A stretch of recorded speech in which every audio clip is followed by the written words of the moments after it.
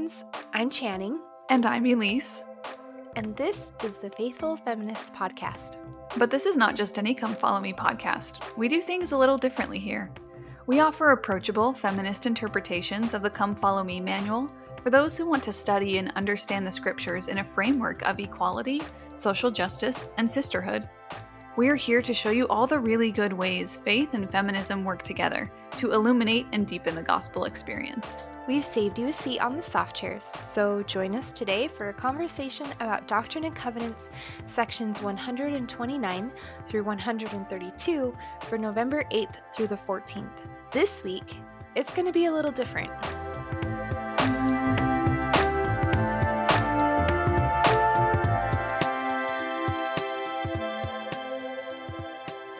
Because there is so much content and so many feelings and so many resources about this week's sections, especially section 132, we've decided to do a mini-series titled Polygamy in Pieces.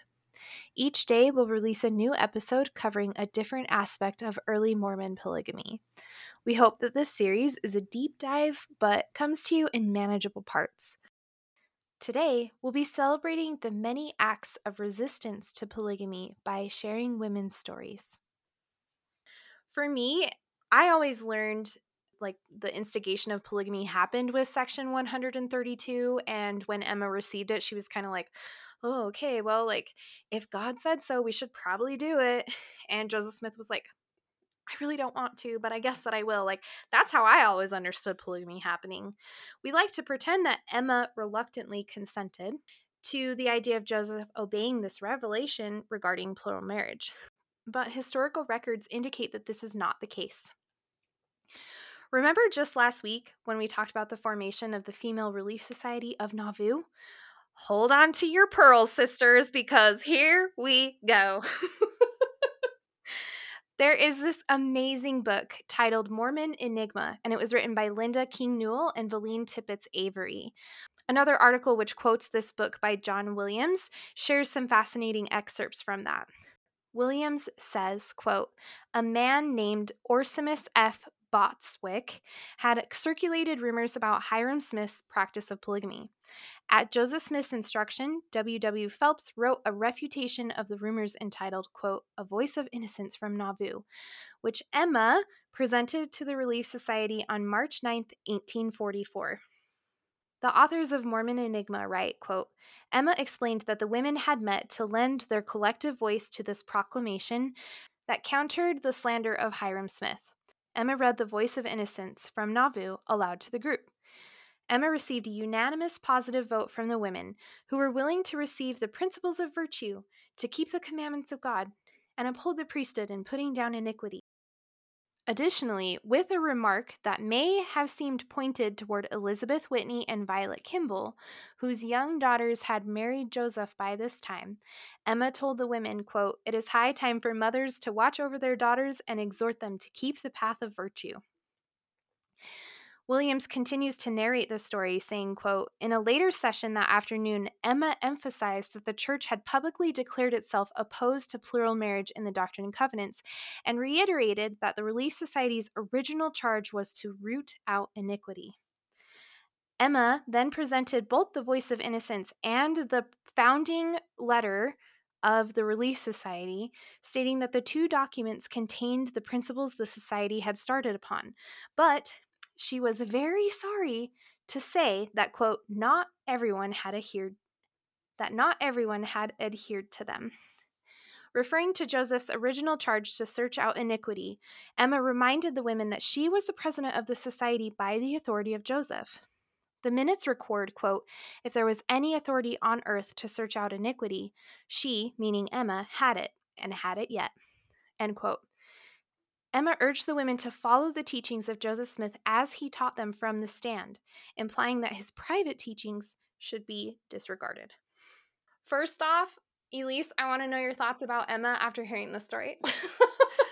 Emma is, I think, she's always so underplayed. I feel like we don't spend enough time or any time really acknowledging the role that she had in the early development of the church.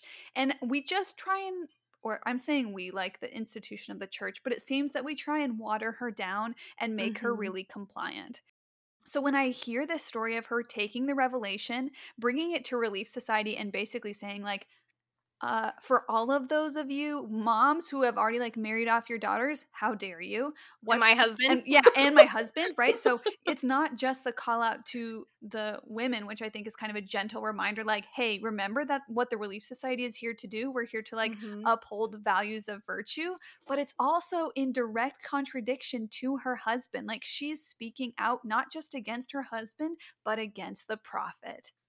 Yep, yep. She's honestly, like she's so bad, eh? Like, after reading this, I was like, "She's my hero." Like, there I really admire women who know exactly where and how to break the rules to get away with it. Yes. And, like, she did it, and I am in awe of you. Emma Smith, wherever you are right now, my heart is just like, Bursting. "Oh, like, fiery dragon Emma, I love you so, God. so much." Mhm.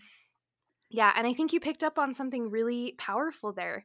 She used her authority as the president of the Relief Society to encourage these women to follow the teachings of her husband as they were taught from the pulpit and not what was taught in secret.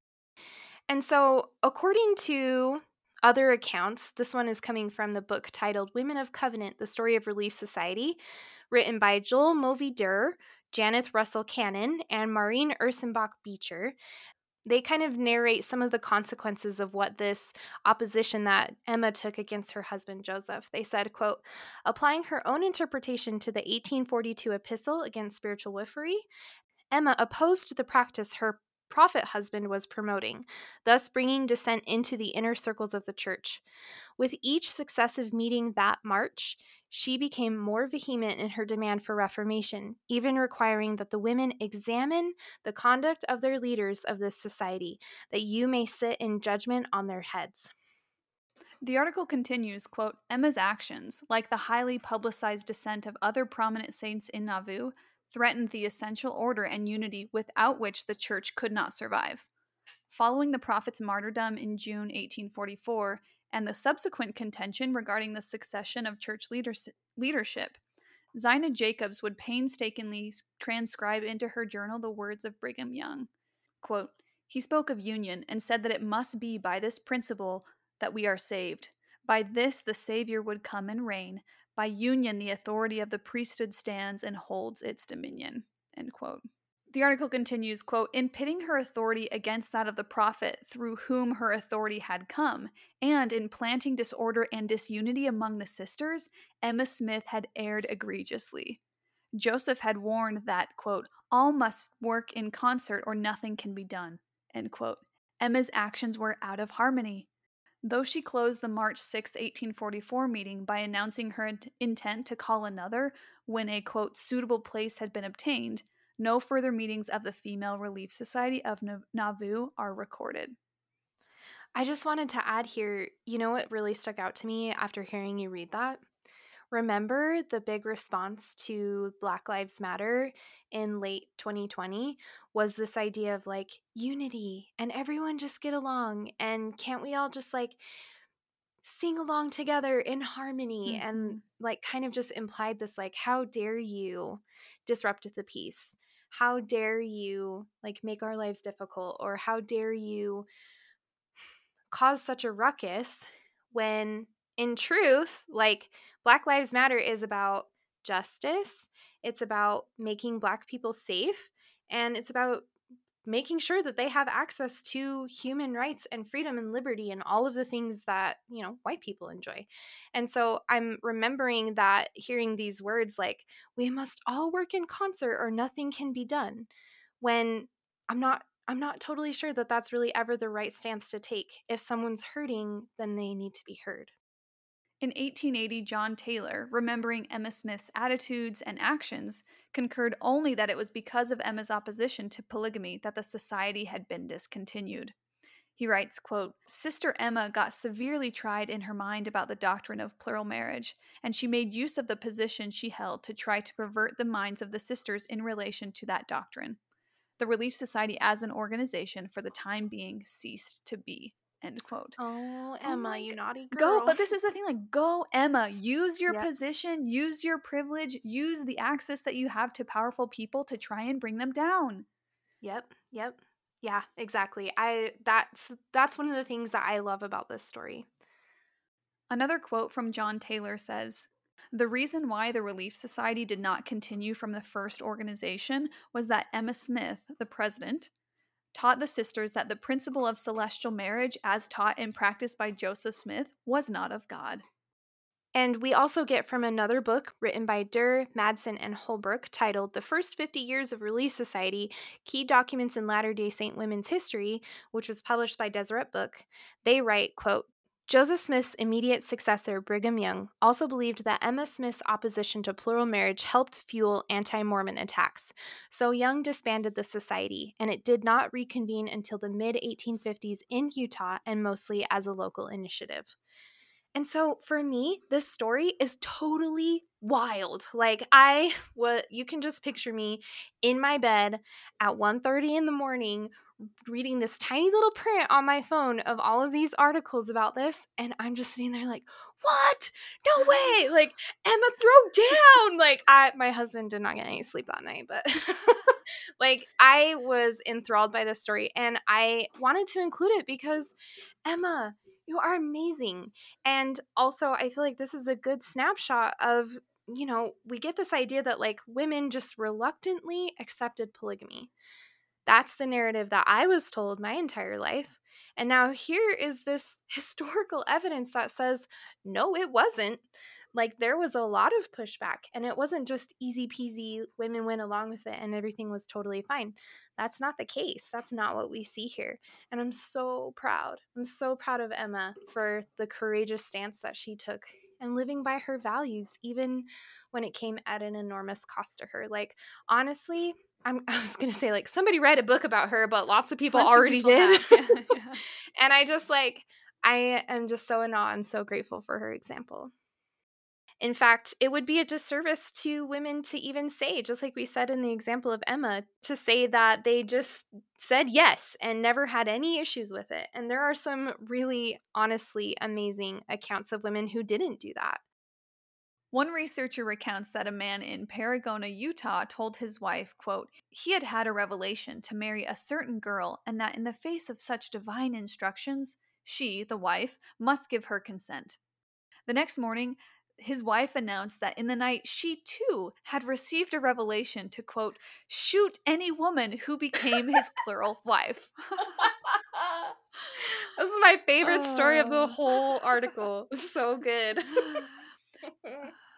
Another account, Juanita Brooks' grandfather went wooing in vain when his first wife appeared at the home of the prospective wife and left a door slamming scene. The second woman refused the proposal. Another wife said, I don't give my consent to plural marriage. She pleaded that they had a child with cerebral palsy to take care of and that her husband was already too occupied to find time for another family. Unfortunately, this did not preclude Seymour's marriage to Abby Wells. Jeez. Yeah. And this story for me that like, okay, she said no. No, we cannot do this because of our child that we have together that we have to take care of. And they were like, nope, sorry, not good enough. Gonna do it anyway. I'd like to share another passage from Fanny Stenhouse because I think that throughout her entire book, we're hearing her voice of resistance, but you see this internal struggle between what she knows she wants and doesn't want to do and what she's feeling almost manipulated to do. And I wanted to read a passage from hers about the time when she first is introduced to the revelation of polygamy. She writes, quote, a printed copy of the revelation was given for me to read. I was just about to sit down to the breakfast table. There were present a Protestant minister, whom Mr. S., her husband, had baptized, and 2 Mormon elders. The minister knew nothing of the revelation, but my husband and the 2 elders looked at me to watch the effect produced upon my mind by its perusal, with an interest and solemnity as if it were breaking to me cautiously the news of my mother's death. I immediately left the room and sought the retirement of my own apartment where, after locking the door, I began to read the document. But before I had got through one half, I threw it aside, feeling altogether rebellious against God. I now began to feel perfectly reckless and even willing to throw aside my religion and take my chance of salvation rather than submit to polygamy. For I felt that the new doctrine was a degradation to womankind. I asked myself, why did the Lord wish to humiliate my sex in this manner? Though at the same time, I believed, as I was told, that the revelation was indeed sent from God. Perhaps if I had kept calm and had I read through it very carefully and allowed my own judgment to be exercised upon it, I might have detected there and then that there was no divinity in it. As I afterwards discovered, to my satisfaction, when I read it a second time after the lapse of many years.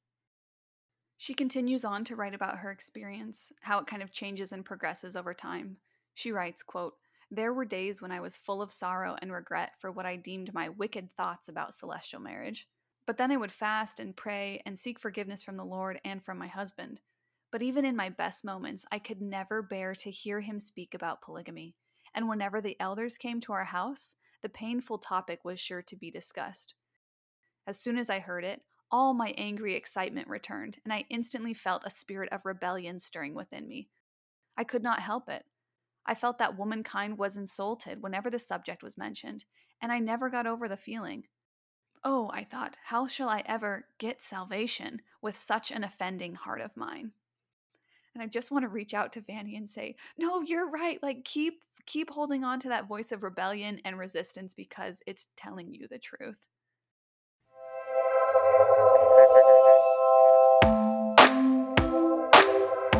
Friends, we hope that you're feeling fired up from this episode about all of the different ways and acts that women tried and did successfully resist efforts of polygamy.